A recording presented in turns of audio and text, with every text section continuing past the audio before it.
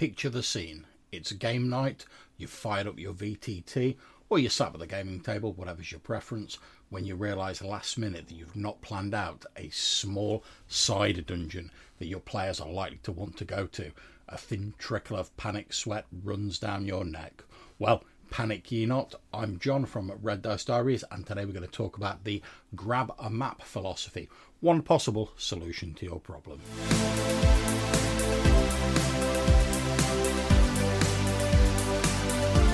So, what is the grab a map philosophy?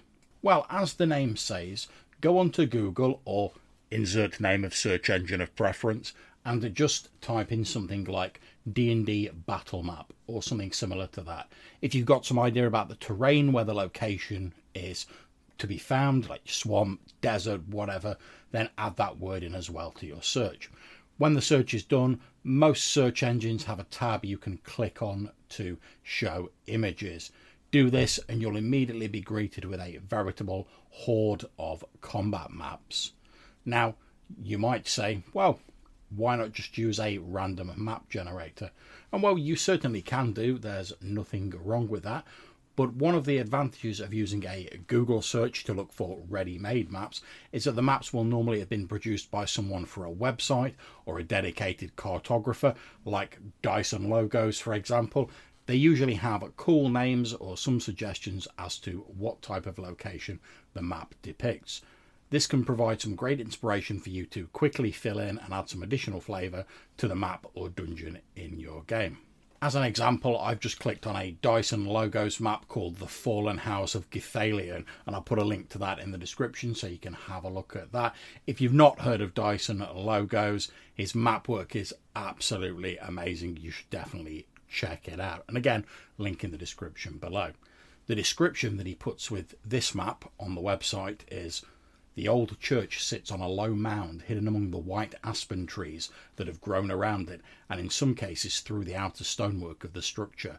The House of Githalion was a place of respite and quiet away from the city, and that feeling is still strong here in the daylight, although the slightest breeze makes the leaves of the aspen clatter and shake, sounding almost like running water from a distance. When the master of the temple passed on, the church was maintained by a few acolytes for a while, but other tasks and employ ate away at their time, and the structure was abandoned to the wilderness. There's further description, but even reading this small amount gives me some great ideas for how I could use this map in my game. Now, once you've got your map and you've looked at whatever description there is on the website, assuming there is any, look through the descriptions, names, etc. that come with the map and cross out anything you don't like or you feel wouldn't really work in your game. Focus in only on the stuff you want to use, and that might just be the name, or there might be nothing in the description that you like, but you just think the map looks really cool. But if there is something you like, write down in bullet points the elements that you do want to keep. So in our example, I might write down the following: House Githalion, old church, away from the city, abandoned to the wilderness. And you should use these bullet points to quickly ask yourself some very basic questions about the dungeon and answer them in ways that fit within your campaign world. So to continue our example, the questions I might ask would be: who are House Githalion? Who paid for the building of the church? Why is it so far away from the city? And why was it abandoned? The answer to these questions don't have to be very detailed at first. Hell, you might want to leave the answers blank and come up with them in game if you're comfortable with doing that. They just need to be enough for you to feel comfortable to run this area, this dungeon or whatever in your game.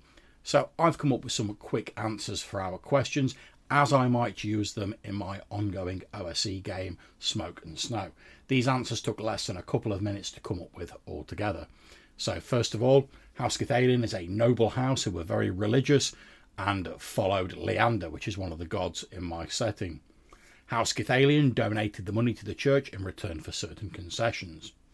It was built away from the city in an area where a famous crusader belonging to House Githalion made a last stand during a conflict where they fought for the church. The reason it's been abandoned is because House Githalion has recently lost its link to the church, as rumours about the diabolical practices of the last few heads of the house have become impossible to ignore. The churches allowed the chapel to fall into ruin to distance themselves from House Githalion. The other advantage of coming up with these quick questions and ideas, as well as adding a nice little bit of texture and detail to your campaign world, is that it gives you a guideline for how you can quickly stock the dungeon. So in our example, the church was once funded by a crusader house, so I'm going to scatter around some rusty armour and weapons as loot. Maybe there are some traps and fortifications in case the church was ever besieged, or a concealed family heirloom, which might be a magical item. It's built on the site of a famous crusader's last stand, so I'm going to put a statue of said famous crusader in the largest chamber, and probably mention some carvings of the noble house's coat of arms dotted around the place. Perhaps the diabolical leanings of the noble family in modern times have corrupted this particular building, so there might be a concealed altar or a summoning circle and some corrupted creatures or minor devils lurking around, depending on how much I want to lean into that aspect of it. The church has been abandoned in the wilderness for years. Its distance from the city and evil reputation means it's not really been looted and has become overgrown. So there'll be encounters with animals, perhaps some bandits. You could throw in some interesting flora or poisonous plants, mushrooms. Let's face it, us OSR heads love our fungi in games. Whatever you think is appropriate. Specific encounters or loot can either be chosen from a sourcebook of your choice, just using the questions as guidelines, or by rolling on a table in whatever book you prefer, or in my case, because I'm running Old School Essentials, I'd probably use the Old School Essentials random generators online, and again, there'll be links to those in the description. So, looking at this, in about 10 minutes, which is less than the length of this episode as I'm recording it, I've gone from having nothing to having a fully populated, if small, dungeon with a bit of history, an idea of what loot there would be in there, and what sort of enemies are going to be faced within. Now, if we were mid-game and the players had gone to this place and I suddenly thought, oh no, I've not done any planning for it, I could very easily just call for a 10-minute bathroom or drink break. And whilst the players are refreshing their beverages, knock up a dungeon like this for them to explore, and then continue after the break with no one any the wiser. Unless they've listened to this episode, of course. But to be honest, even if you say to your players, oh, sorry, I hadn't planned this, grab a break for 10 minutes while I just sketch some stuff out, most players will happily give you that 10 minutes because they appreciate the fact that they're going to get a better game out of it as a result. Now, if you use this method, you might not have time to print out a miniature scale version of the map, get all your terrain and miniatures or whatever lined up, or import it into your VTT of choice, set up the lighting and stuff like that. But in my opinion, whilst all that stuff is really nice to have, and fair play to you if you love using your miniatures, I personally love setting up my VTT maps, and it's great and can add a lot to the game, but it's not 100% essential. It's nice to have, but you don't 100% need it. After all, you've already got a rough map to aid in your description and perhaps selectively show to your player party. And, let's face it, the most important thing of all, you've got a cool location with some interesting adventure potential for your player party to explore. And just because you've only come up with the bare bones of it, and you've asked a few questions, you've got a few little details in there, doesn't mean that you have to come up with it all at the start. As we said earlier, you can come up with some of it in play. So for our example dungeon, let's say the heroes are exploring it, they find one of the coat of arms, and one of the player characters is like, oh, well, I'm a noble, would I know anything about House Githalion?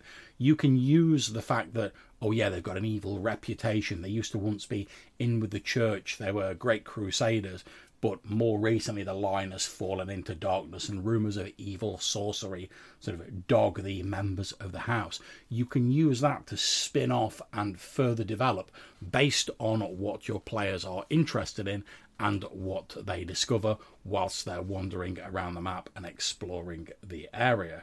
And that goes for other things as well. So let's say they do find a concealed altar or a summoning circle in this sample map. How did the summoning circle get there? Was it built before the church was abandoned, and that's what led to the abandonment and them finding out about the house's dark ambition? Or Was it a case that the members of the house came along after the church had been abandoned, seeing no reason not to keep using the building now that pesky church was out of the way? Do they still use it? In which case, maybe you throw some cultists or some evil magic users in there. There's a lot of stuff you can do to further develop this if your players are interested in it. And another great thing about this is when you finish the session, you've got all this detail there and noted down. So you can upload the map into your VTT, label it, etc. You can note down what happened. Like if the players pushed over the statue of the Crusader, you can note that down and that it's broken. If they found whatever loot's there or they missed some of the loot, you can note that down. And then if they do go back to the location later on for whatever reason, like maybe they run into some members of House Githalion in the future and they're like, oh yeah, there was something about them in that old church you went to like ages ago. Let's go back and have a look at it. You've got all that stuff there. You're now much more prepared than you were initially. And all of that from grabbing a quick map off the internet. And to be honest, you don't even have to use the internet. You could look at any published adventure to do this and just yoink a map out of it.